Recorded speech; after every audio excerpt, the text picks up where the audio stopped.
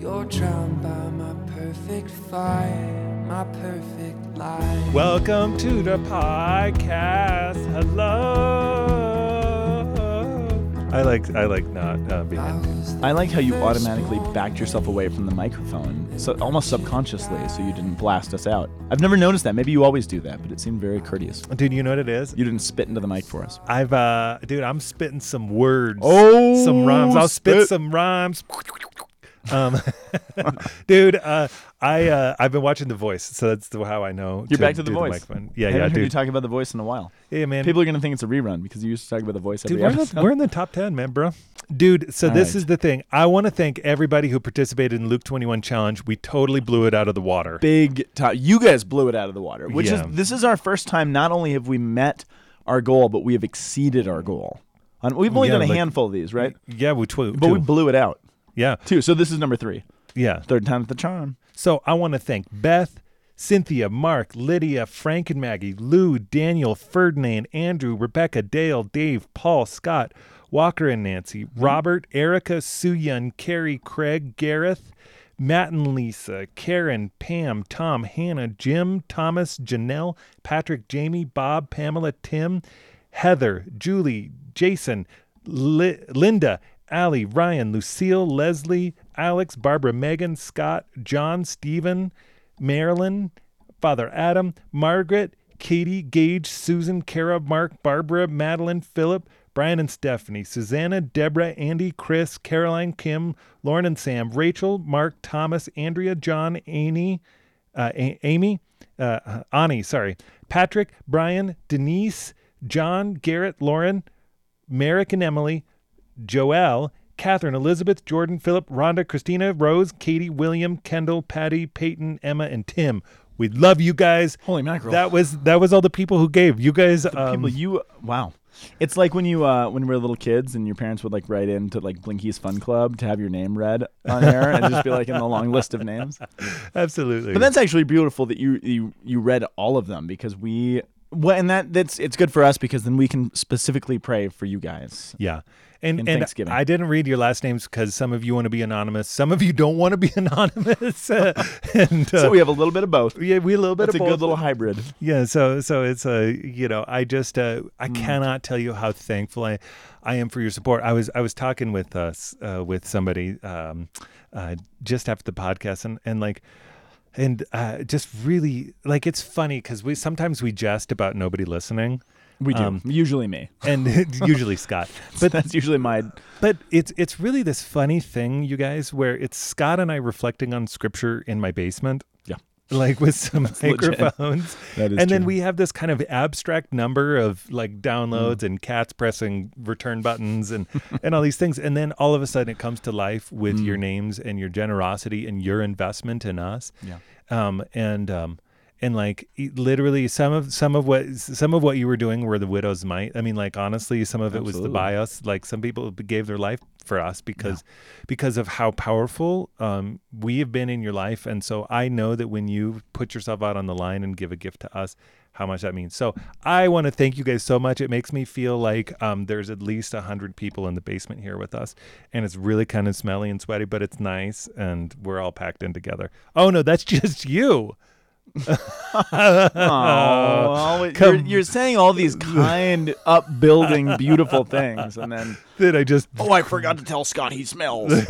Scott? Better get back to it. You know what I Thanks, love man. about you, Scott? Tell me. Is you don't ever smell. I've never actually been like, dang, Scott, you're stanky. I have good pheromones. You do. That's take great pride in that. Oh my gosh, you guys! Can I give a totally different shout out? Yep. So thank you to all of those people. I also want to thank the St. Therese Institute for Faith and Mission. Mission and Culture. Saskatchewan, Bruno, as a matter of fact, Bruno, which is in Saskatchewan. Okay, Yeah, I was thinking so Saskatoon. that's like saying like Colorado, but like Boulder. Yeah. Yes. That's exactly it. But I just want to thank all of you for having me up. I was up there over the weekend. It was a very quick trip. I was in Friday, out Sunday, back for work. Gave like 6 or 7 talked about Advent, and they are. I speak not a lot, but I speak enough. They have consistently. This is my 3rd time being up there. They are consistently one of the best audiences I've ever experienced. They are the most animated. Like, you know when you're speaking to somebody, and I'm sure this happens in homilies all the time, like you totally can't read them or you Right. don't know if the jokes are landing. I always know where I stand with these folks. And I've just never been with consistently an audience who is so consistently and totally engaged as these guys, which is so much fun. So I love being up there. There were a bunch of alumni who came back for the event, and it was super fun. So thank you guys all Dude, you know what for having me up there. You know what I love is, dude, the faithful in the church in Canada, like, dude, there are like For real. powerhouses For up real. there. I mean, because you guys have extra special graces because you guys are a light in Canada, and it's like it's just awesome. So the faithful in Canada, dude, here I want to like sing their national anthem right now. Oh, Canada. It always sounds like the song to "Oh Christmas Tree" to me. But I'm sure that's not what it actually is. That's what I can't distinguish it. That's why I didn't do it. But Yeah, thank that's you all for right. doing that. I want to give a shout out to all my people in Orange County. People. You were in Saskatchewan. I was in Orange. Same thing. You know, Yeah. so I just want to give a shout out. It was so nice meeting all of you and being able to be with you. We were just traveling. We're just some traveling folks. Traveling man. Okay, so I Okay. was talking with Father Nathan Goebel, Goebel, of the Catholic Stuff You Should Know the podcast. mulleted priest of Yep. the archdiocese. He's and Does the he still have the mullet going on? Yep, and the president of the Presbyteral Council in the Archdiocese. He's the president of the Presbyterial Council. Oh yeah. But we were talking, and we decided that because we're all going to be podcasting at the Seek conference, Oh that my. we're going to do a crossover party one of the nights. Oh me, oh my. So right now we're looking for a venue. We're going to rent out the whole me. venue. So all Wow. of you who are going to Seek, I think we'll need the whole conference center to hold all of our fans. I think so too, dude. Between Catholic Stuff You Should Know and us, dude, doing a crossover party. That's fun. So at Seek. So if any At of you are going to Seek. be at Seek 19, Yep. yeah, that's what it's called. Yeah, we're going to announce the location, but just plan on one night we're going to take over a pub and have a great time for the Colorado podcast. Or anywhere. Oh yeah, the Colorado based. And FYI, you and I are doing a live podcast there. They've offered a space Right. for us to actually And record. so are they. And so are they. You just said that. That's why we're doing it. Yeah, which is awesome. I'm also giving another talk, so if you're there, you should come to that one too. It's going to be great. We are taking over the Seek conference. Right. And I'm going to be talking to people, Boom. not at people. Oh, I just talk at them. So we're in the second Sunday of Advent, St. Juan Deeply. Diego Day. Oh man, I love that guy. He's one the of- he's the best, dude. I mean, think about like his. He's got to be one of the. I know he's not the patron of the Americas, Our Lady of Guadalupe, but for the church in the Americas, he's a pretty big deal, right? Yeah, he's Or the is big- he? Yeah, I mean, he Because Our Lady of Guadalupe is the patron of the Church of the Americas. Is that right? Exactly. And he's the one who brought had us. her. Yeah, who is actually courageous enough to bring Yeah. her to us, man. and in his meekness and simplicity. So Well, that is very cool. I didn't May- realize it was his day. may on Sunday. we do that. So our first reading is from Baruch, chapter 5, 1-9. All right. Our responsorial psalm is Psalm 126, the tail end of the Psalter. Psalm 126, the front end of the psalm. So I just keep going. Yep. Just trying to get you a laugh, man. 126. Thanks for that. Verses 1 through 2, 2 through 3, 4 through 5, and 6. And the response itself is coming from 3. Second reading is from the Philippians, chapter 1, 4-6, and then skipping to 8-11. Okay, so then Luke. our gospel. Luke, chapter 3, verses 1 through 6. Yay! Yay! Baruch. Okay, so isn't Baruch wasn't he the secretary to Jeremiah? Yeah, very good. That was what I was going to say. Yeah. So he's Jeremiah's secretary, which means we need to know a little bit about Jeremiah. We've talked about Jeremiah in the past. Yep. Jeremiah's big task. He was a bullfrog. He was a good friend of mine. He was? Yeah, I never understood a single word he said, but you know what? I helped him drink his wine. Yeah. Hey, man, this is what we did. Yeah. But it's Advent, so joy to the world. All the boys and girls. Okay. Jeremiah, his task was to go to Jerusalem in front of all the leaders and basically to go to the temple and to pronounce a curse that was coming both on the Jerusalem onto the temple because of the people's having fallen into idolatry, having given themselves to other gods, having put their faith in all sorts of things that were not God. And one of his Jesus actually quotes him. Like social media, like Right, Amazon they couldn't shopping. get off Facebook, and their Amazon Prime accounts were way Way overspent. Overspent. Credit, cars. They were Yes. just putting all their faith in things and their All own of those. strength and their exercise and their healthy diets. Yes, that's it. Kettlebells everywhere. Kettlebells. So All over the place. So basically what you're saying is that that there was some idolatry going on. What I'm saying is there was some idolatry on a lot of levels, and a lot of it was nationalistic in the sense that God kept saying Israel is supposed to be a particular kind of people. They are a royal kingdom, a nation of priests and prophets.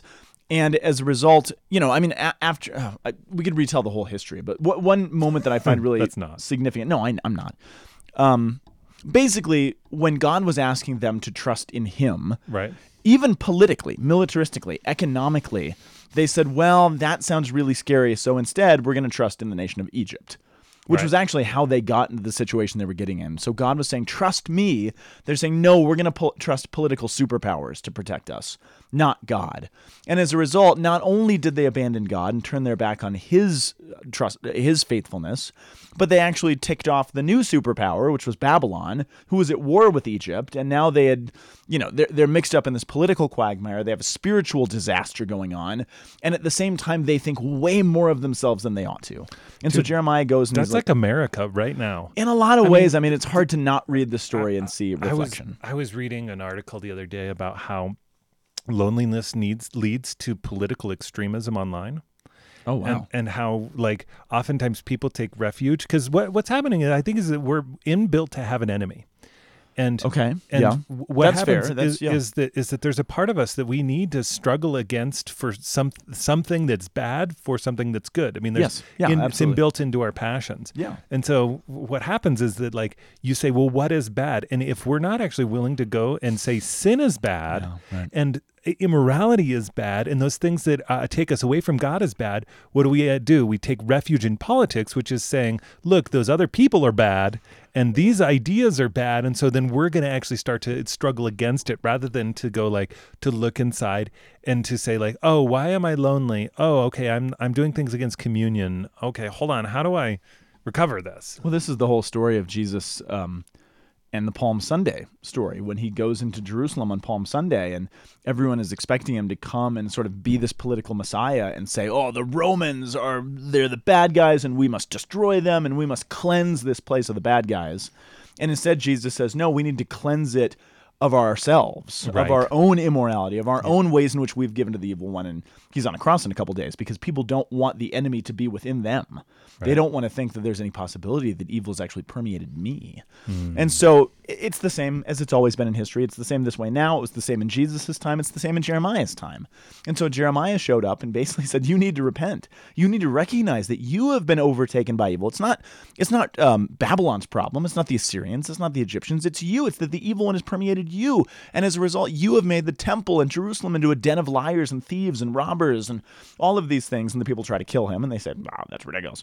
And Jeremiah has this horrible task of having to pronounce this curse on Jerusalem and the temple because they have turned so far from God. And any good parent has to punish. You have to take something away. There has to be loss sometimes. And so what they lose is Jerusalem, but he also witnesses all those things. He sees all of the things that he foretold happen. And Baruch is right by his side. And as the slaves and the Israelites are being hauled off into captivity, into slavery in Babylon, we get this writing of Baruch, which Baruch presents himself, and scholars debate. It's one of the deuterocanonical books, so it's not in our Protestant friends' canon. But and there's debate over exactly what's going on here. But if you take it for what it says, it is this message coming. It does a lot of different things. It goes between poetry and prose and wisdom literature. It's actually a brilliant piece of writing just on a literary level. But it's this message from the exiles up in captivity in Babylon that's sent back to those who were left in Jerusalem as this word of encouragement. And the encouragement, and it kind of goes back and forth between these poetic hymns that are sung from the exiles back to Jerusalem herself. Jerusalem is like personified. And we're singing to Zion, and then we have Zion, Jerusalem, singing back to her people. And it's this song back and forth, this almost liturgical thing back and forth about how what the word of encouragement that's coming from Baruch is, we get it now. The reason it's this sort of book of consolation and book of encouragement and book of glory, I mean, it's written from the midst of exile. It's written from the middle of slavery, the worst possible moment. But it's a moment of encouragement because it's the first time in salvation history that Israel says, oh, we understand now. We get what Jeremiah had been saying.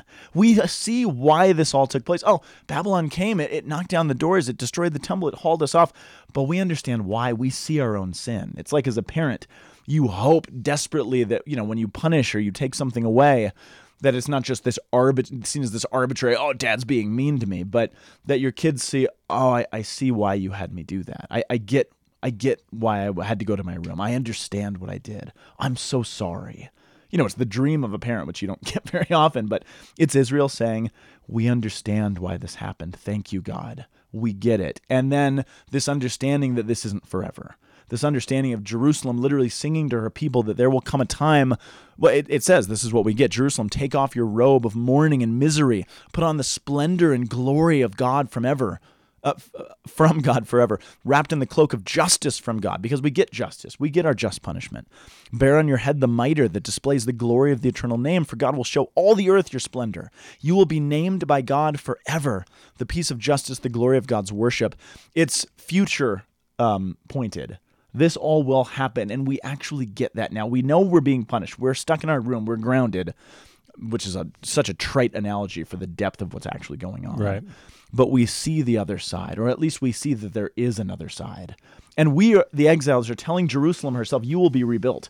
And Jerusalem is then telling the people, yes, you will be rebuilt, and we will be together again, and it will be glorious in a way that we never dreamed Jerusalem could be glorious.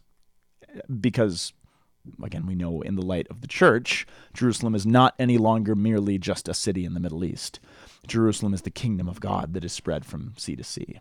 But it's like one of the first most beautiful inklings of how salvation history is going to turn way back at the darkest moment in Israel's history. Whenever I look in it, and Baruch is using the idea of the glory of God, wrapping them up. Which is a very specific idea. That's not an abstraction. Right. Which we can... And I have my own ideas of what the glory of God is, but what are the specific, what's the specific idea? The specific idea, I think there's lots of pieces to this, but I think the most specific idea, it's the word Shekinah. And so what the glory was, so part of the problem in Jerusalem and in the temple is they said, well, yeah, maybe we've sinned, maybe we've done these things, but we've got that big temple up on the hill, and we literally have God locked inside. They believed in the tabernacle, in the Holy of Holies, the presence of God literally dwelt. And he dwelt in the form of the glory cloud, the Shekinah. And so Ezekiel, actually, remember, he has that vision. We've talked about this in the podcast. He sees this vision of the glory cloud leaving the temple just before Babylon comes in, and it jets, and everyone's like, uh-oh, God's presence left. That was the glory of God leaving the temple. And there's all these prophecies about how the glory of God will return, which is, for the Jewish people, very specifically related to the presence of God. Actually, total side note, do you remember in the presentation in the temple when Simeon, the prophet Simeon, holds Jesus? Do you remember what he says? Now you let your servant go in peace. My eyes have seen. I pray this every night. I know. Now The you let your servant go in Nukdimitis. peace. Your word has been fulfilled. Your own eyes, the glory of your people. My is eyes have seen your glory. Right. Because I'm holding the Shekinah in my hands. The glory of God has returned to the temple at that moment. Do you know what I want to do? Tell me. Glory, glory, hallelujah. That's what Simeon did. Yeah. It's not recorded in Luke. But. Yeah. It's interesting is when you talk about Orthodox theology, they talk about the uncreated light, the light that in fact every experience of God is glory. And so we say the glory remains with, and then John says the glory of God is primarily experienced in him on the cross. But then there's all of this. But there's these layers. Of glory, and I talk a lot about, to me, the experience of glory in relationship to my intellect and to my will. The experience of glory in relationship to your intellect and will. Tell me about that. So the intellect is saying ooh, I understand. Yeah. I grasp how this is all woven together and what the pieces are. I mean, that's to me, I like when our podcast goes well, I'm like, oh my goodness, I had just had an experience of the glory of God. Yeah. I got to see some emanation of the very heart of God expressing itself within history and time in our lives now, and the divine pattern being imprinted now. Yeah. And then will is that experience when I've I can feel the Holy Spirit work in his gifts and his fruits within how my life is. Like No. the other day, I I felt like the Spirit just took over at my Tuesday night candlelight mass. Nice. And like I was preaching, everybody was lit up too. We Yeah? were like, and like I had probably 9 people come to me, and they all said, "Father, that was specifically for me," with Whoa. this like little like glimmer in their eye. Like, Wow. Holy Spirit wanted to do big things in people's lives that night, and I like got a chance to be able to be like, "Ooh, I surrendered my will for a minute," and like, Wow. and the Holy Spirit did something, and I was like, I was lit up about it because it was the Holy Spirit doing things, but I got to participate in my own will, which is like cool. That's really beautiful. Well, in a certain sense, I mean, I actually think that is a decent segue into the psalm. The Lord has done great things for us. We are filled with joy. Heck yeah. But think about this. So this is coming at the tail end of the Psalter, which means that he who compiled the final Psalter is very purposely putting psalms that fit a certain theme in certain places. And at the tail end of the Psalms, what we're seeing is psalms about looking forward to what God will do. And so when you read this psalm in the context of where it shows up in the Psalter, the Lord has done great things for us. We're filled with joy. And it talks about when the Lord brought us back from the captives of Zion, back when we were in slavery, right, in Baruch's time. We were like men dreaming, and our mouth was filled with laughter, our tongues rejoicing. But so you can read it on a couple levels, right? When the Lord brought us back to our home, after exile ended, after the slavery was done, we were able to come back home. You could read that as sort of what the psalm is saying the Lord has done great things for us regarding. We're filled with joy because he let us come back. We're filled with joy because we're coming home now. The Lord has done great things for us by setting us free. Or you can read it with the mind of Baruch and say, no, when I say the Lord has done great things for me, I mean the exile itself. I mean the punishment itself. I mean the slavery, because we understand that now. And now we get to come home. Dude, now it's like we're dreaming because we get why we were there in the first place. It's not this kind of like, finally we get to come home. Oh, my goodness. Dude, that was the content of my Tuesday night candlelight Was it mass. really? Yeah. Because I was talking about how the entrance antiphon that the choir sang was, Lord, do not remember the sins of my youth. Do not let me be ashamed before them. And it was a psalm, but like I think we just had that psalm a couple weeks ago. Right? Yeah, we did In the Psalm 20 something or another.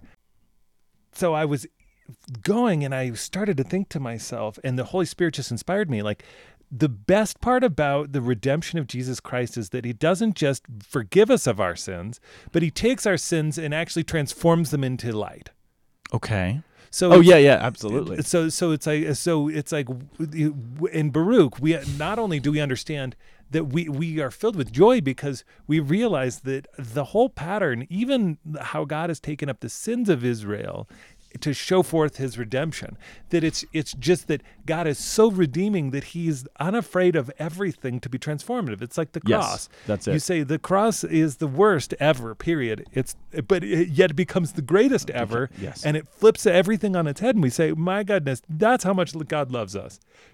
And that's how powerful God is. Right. That he, even this, can be transformed upside. I mean, I was thinking about the Mary's Magnificat, right? Which, interestingly enough, not ironically, the word that Luke uses when it talks about, it's when the angel says, the Spirit of the Lord will overshadow you. Do you remember that in Luke's Gospel during the Annunciation? Yeah. The word for overshadow, it's the same word.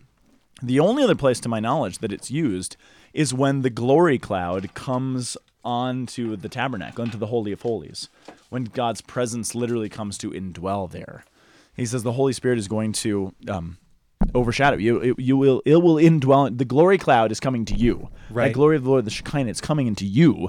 And she responds with the Magnificat, which if you read the Magnificat carefully, what the Magnificat is basically saying, it's the series of reversals, right? The hungry are going to be filled, the rich are going to be set away empty, the lowly will be lifted up, the powerful will be brought low. And all of it is basically this idea that, and this was the mantra I used in my retreat back in Saskatchewan last weekend, because I kept thinking about it. If God is truly sovereign, you ready for this? Yeah. If God is truly sovereign, nothing in the world has to remain as it is. If God is truly sovereign, nothing has to remain as it is. Wow. That's the Magnificat. That's what you're saying. That's Baruch. That's the exile. That's every one of our sins. That's every piece of spiritual baggage that we carry. All of it. Nothing has to remain as it is if God actually is sovereign. Yes. Dude, this whole thing reminds me of the Ayunlan Day, the very first chapter. I've been wondering what you're digging out there. Yeah, of the Silmarillion, the music of the Ainur. Okay. And there's a section where it says, he's talking about this song, Iluvatar, God puts into the hearts of the people this song, the hearts of the archangels and the angels, that they sing back to him. And it says, and it seemed at last that there were two musics progressing at one time before the seat of Iluvatar, which is what he calls God. Okay. And they were utterly at variance. The one was deep and wide and beautiful, but slow and blended with an immeasurable sorrow from which its beauty chiefly came. The other, the evil song, had now achieved a unity of its own, but it was loud and vain and endlessly repeated, and it had little harmony, but rather a clamorous unison, as many trumpets braying upon a few notes.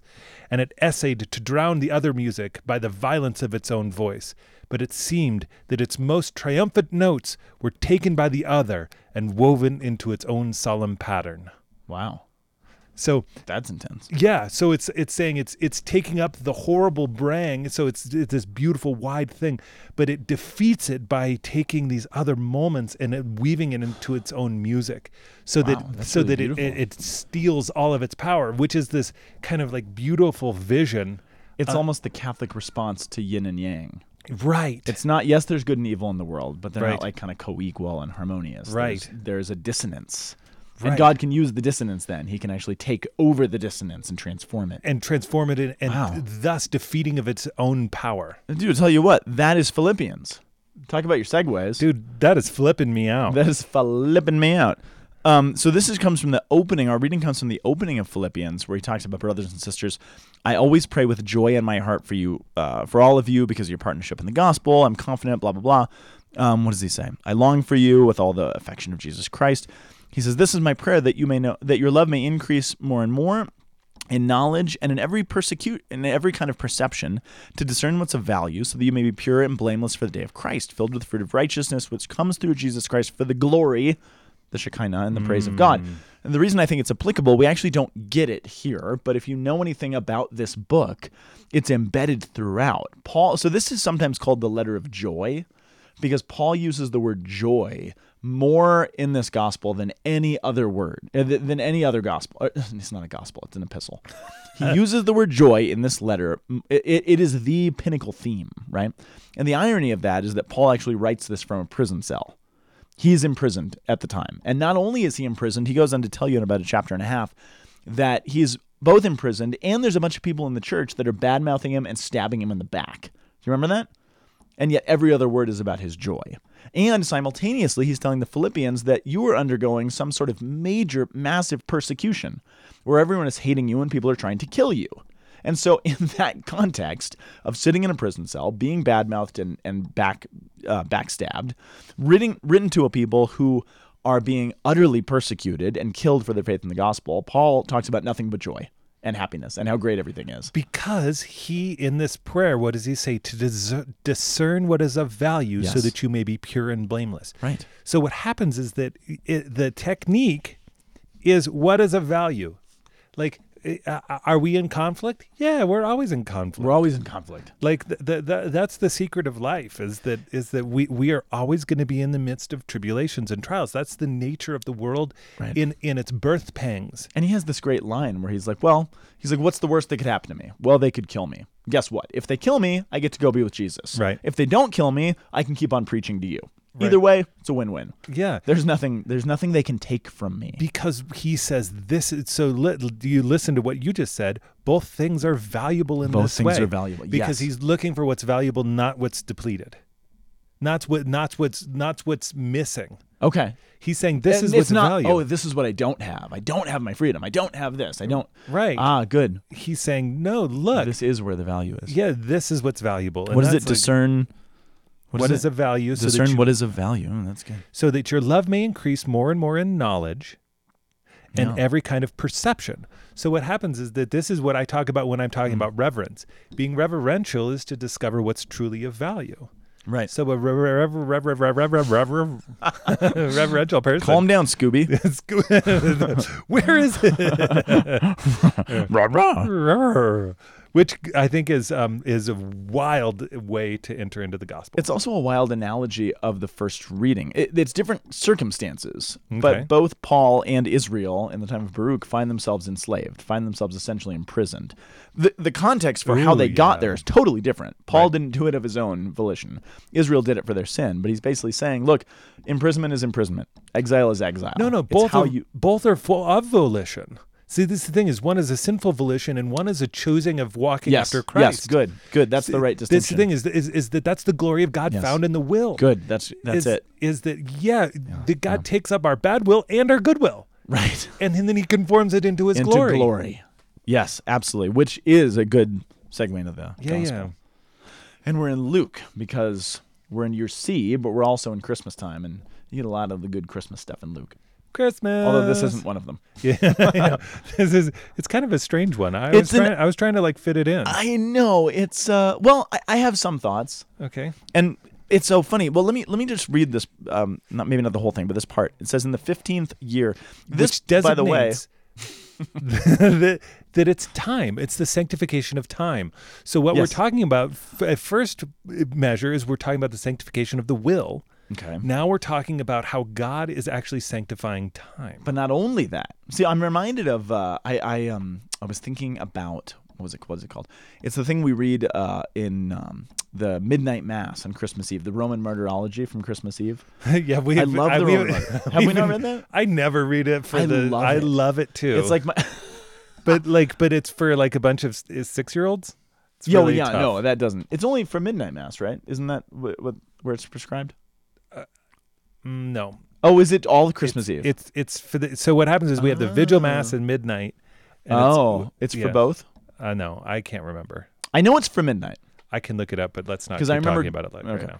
But I love it Yes. because it's this, you know, in the however many years since the creation of the world, and the whatever year since the flood, and the however long from the time of David, in the 47th Oh, Olympiad. Oh yeah, you can. the- Oh, I forget when you're supposed to read it. It's at the beginning. I know it's at midnight mass. I know in the rubrics it's right after the opening prayers of not. In the Yeah. 46 Olympiad. Yes. I I love love it. it when it's sung. Because it tells you, number one, that this moment, the nativity of Jesus Christ, born in the flesh, it's the centerpiece of all of biblical history. It's the centerpiece of the biblical story, from the time of the flood to the creation of man to the whatever year from David to Moses setting the people free. Oh, and it was also this Olympics, and here was who was emperor, and this is how long it had been since Rome was founded. Because not only is the birth of Jesus the center of Israel's history, it's the center of the whole world's history. Right. Which Luke's particular take on that is that Luke is the only gospel writer who's not Jewish. He's the only Gentile. And so he comes at this story with a very particular point of view. And so he begins, he frequently does this. He'll put the story he's about to tell you in the secular context. In the context not just of where it fits in the prophecies, which he does do that, but he is the one that said, oh, by the way, it was the 15th year of the reign of Tiberius Caesar. Pontius Pilate was the governor of Judea. Herod was the tetrarch of Galilee. His brother Philip was tetrarch of the region, of all these places, and he names all these geographies during the high priesthood of Annas and Caiaphas.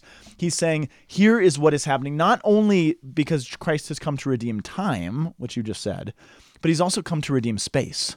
And politics, and public figures, And and will, history, and will, intellect, and intellect, love and affection. and all of it. And he actually spends more time in this passage placing you in the historical context than he does actually telling you what he wants to tell you.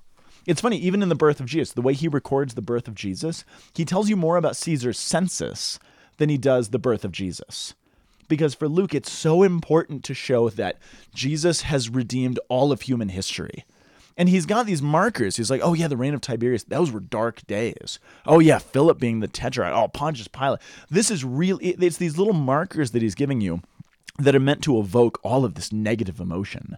It's like talking to an Eastern European and saying, oh, in the days of Hitler, there was this thing that happened. You're like, oh, those days. Yeah, that was bad. There's emotion that is meant to be kind of built up in you when he Right. says this. Yeah, in the days of Pol Pot, these things took place. In the days of this terrible war. Yeah, right. It's that kind of thing. Right. And he says in those days, because he's showing, oh, yeah, what everybody thought was the darkest time in our history, that's actually when the most light was coming. When we thought we were all in totally inflicted with exile and oppression, that is when God took what seemed like evil and transformed it. It's when the light came and met the darkness, and the dissonance was transformed by God. It's like this. It's like so the apostles say, "Hey, when's the kingdom going to come?" And he's like, "Hey, pay attention, because many people, kings and prophets, long to see what you see, but did not see it." Yeah. That's actually like in a certain. He doesn't quite sense- answer it, right? which is frustrating. But this is the thing: is that goes till now. Yes, absolutely right. That's not that's not distant from what we're doing right now. You think, because like that's actually the nature of life. Absolutely. Is that we exist in hard times. It's also the nature of Advent. right. It's the nature of life that we exist in hard times. Yeah, that's just a given. But if we think about Advent, this very confusing season, I'm always confused by Advent because, we've had Christmas decorations up since Halloween. It's not, we have. It's just like we've been celebrating this thing. Half Holiday of the music is half of the pouring world- out everywhere. And we're all sick of it by Christmas Day, which is such a disservice to Advent when we're actually asked to wait. Partially, I think we have this culture that is, we're so instant gratification. Everything's on our phone. Everything's on Netflix. We don't know actually how to wait for something. And so we have this moment that the church is not penitential, right, in the same like Lent, but we're asked to fast and sacrifice and actually be patient for something. But you have to ask this question of what is it that we are waiting for in Advent? And I asked that at the retreat up in Canada over the weekend. Everyone's like, well, the birth of Christ. And I said, wrong. We're not waiting in Advent for the birth of Christ. Christ was born. It happened. It's a done deal. Here's all the historical markers. Right. So what are we waiting for? We're waiting to celebrate the birth. Yeah, that's true. But we're waiting for him to come again. Because he did come. It's definitive. We have, a million historical markers. We know which Olympics it was. We know who the emperor was. We know that he came. It was a definitive historical fact. Christ has stepped into human history and changed it. But now we're still waiting, because then he ascended into heaven. And then we have the veil placed over our eyes at what he's really done. And we know what he has done. And we know that Christ has changed the world, but it doesn't look like it or feel like it. And so we still have these hard times that we're dealing with. And it still feels like exile. And so we are waiting for the day that he comes again and he lifts the veil. And we say, oh, that's what I've been living in the midst of. We're like Baruch. And we say, that's what this is all about. Right. And this is what's so wild, is that these seasons are trainings in the mystery. Yeah, absolutely. We're entering in with Israel in the anticipation of Christ, so that we understand what the patterns of God are like. So that we can say, oh, this makes sense of my life. And this has happened before. That's why at the beginning when I was talking about Baruch and I just was talking about contemporary issues. Oh, that's it. Because our minds should be looking at this and going like, oh, okay, hold on. Does this make sense of where we are? Right. Because it's a training. And that's why the liturgy is a training. Right. The going through the Word of God is a training. It's all of these things are trainings so that we can say, look, my life makes sense. Oh, I'm caught up in the glory of God. I'm caught up in the story of Israel. I am participating. I am a participant. It's this tension of, so much of what we do on this podcast is taking these ancient readings and putting them back in their historical context. Right. And saying, look, they are primarily not just about us. They are about these people who are dealing with this stuff, and this is real, which is tempting to look at that pedagogy and say, oh, well, if this is all the historical circumstances, that doesn't have anything to do with me. Because I'm not living 3,000 years ago during this war, during this exile. But if you actually take the time to dig in and see what is the actual historical context, and you say, oh, that's what the historical... Gosh, that reminds me a lot of this thing that's happening today. Right. Or that person, or my life in this way. So digging into the actual context that is not about us makes it all about us, because then we can see it for the truth that it actually is. That's to study salvation history. Right. That's to enter into the mystery. Yep. Which is really hard to do. The history and mystery, dude. Yes. That was good. That's not a joke. It was just pithy. Yeah, it's just that, hey, man, I put my pith helmet on just for that. Well done. Yeah. Oh, my goodness. I feel like tingly. glorified up in here, man. Glory. There you go. I brought the glory back in. Do you know, I think that's why I like our podcast. Why?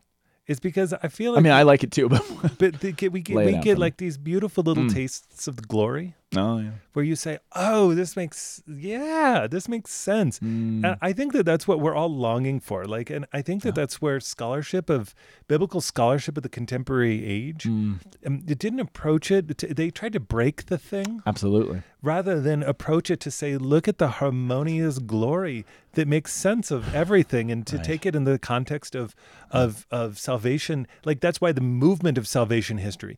That's like the literary criticism to say, we critique this for meaning, Yes. not to break it. Because we want to explore it. We want to dig in and find all the... It's like archaeology. Right. We're going to dig it all out to find it. Right, and we're gonna look at how the knee bone connects to the hip bone, Right. and we're gonna say, oh, that's how God is working. That and like so that's why I really It's fun. That's why I like you, That's why I like you. That's why I like this. and that's why we Yes. like you, who Well are done also there. enjoying exploring this with us. It's really just Or tolerating. Either way. Dude, we I think that we should do an extra segment at some point coming up soon. Okay. I'm doing this live on air. Okay. Oh, boy. This is also recorded. I could also edit it. No, continue. I think that we should take one person's question Okay. and actually identify it and talk about it on the air. That's a good idea because there's some great questions. There's some great questions. So, and I'm not always fantastic at emailing people back. right. And so maybe what we can do is we could like That'd take be a simple one and start to do that because That's you a good guys idea. you send really intelligent things to us that are pretty awesome. So Occasional cat videos. But yeah, mainly really intelligent questions. and sometimes intelligent questions punctuated by cat videos. Oh, which is the best kind. Which is actually kind of That's I, glory. I think we just described our podcast. Oh. Feels kind of dirty. Yeah. All right. God well, bless you. Happy Advent. happy Advent. See you next week. Bye. Bye-bye. The Word on the Hill is a production of the Aquinas Institute for Catholic Thought here in beautiful Boulder, Colorado. You can find us online at www.thomascenter.org/AICT. You can find the Lanky Guys at lankyguys.org, and you can send us an email at lankyguys@thomascenter.org. Thanks, everyone.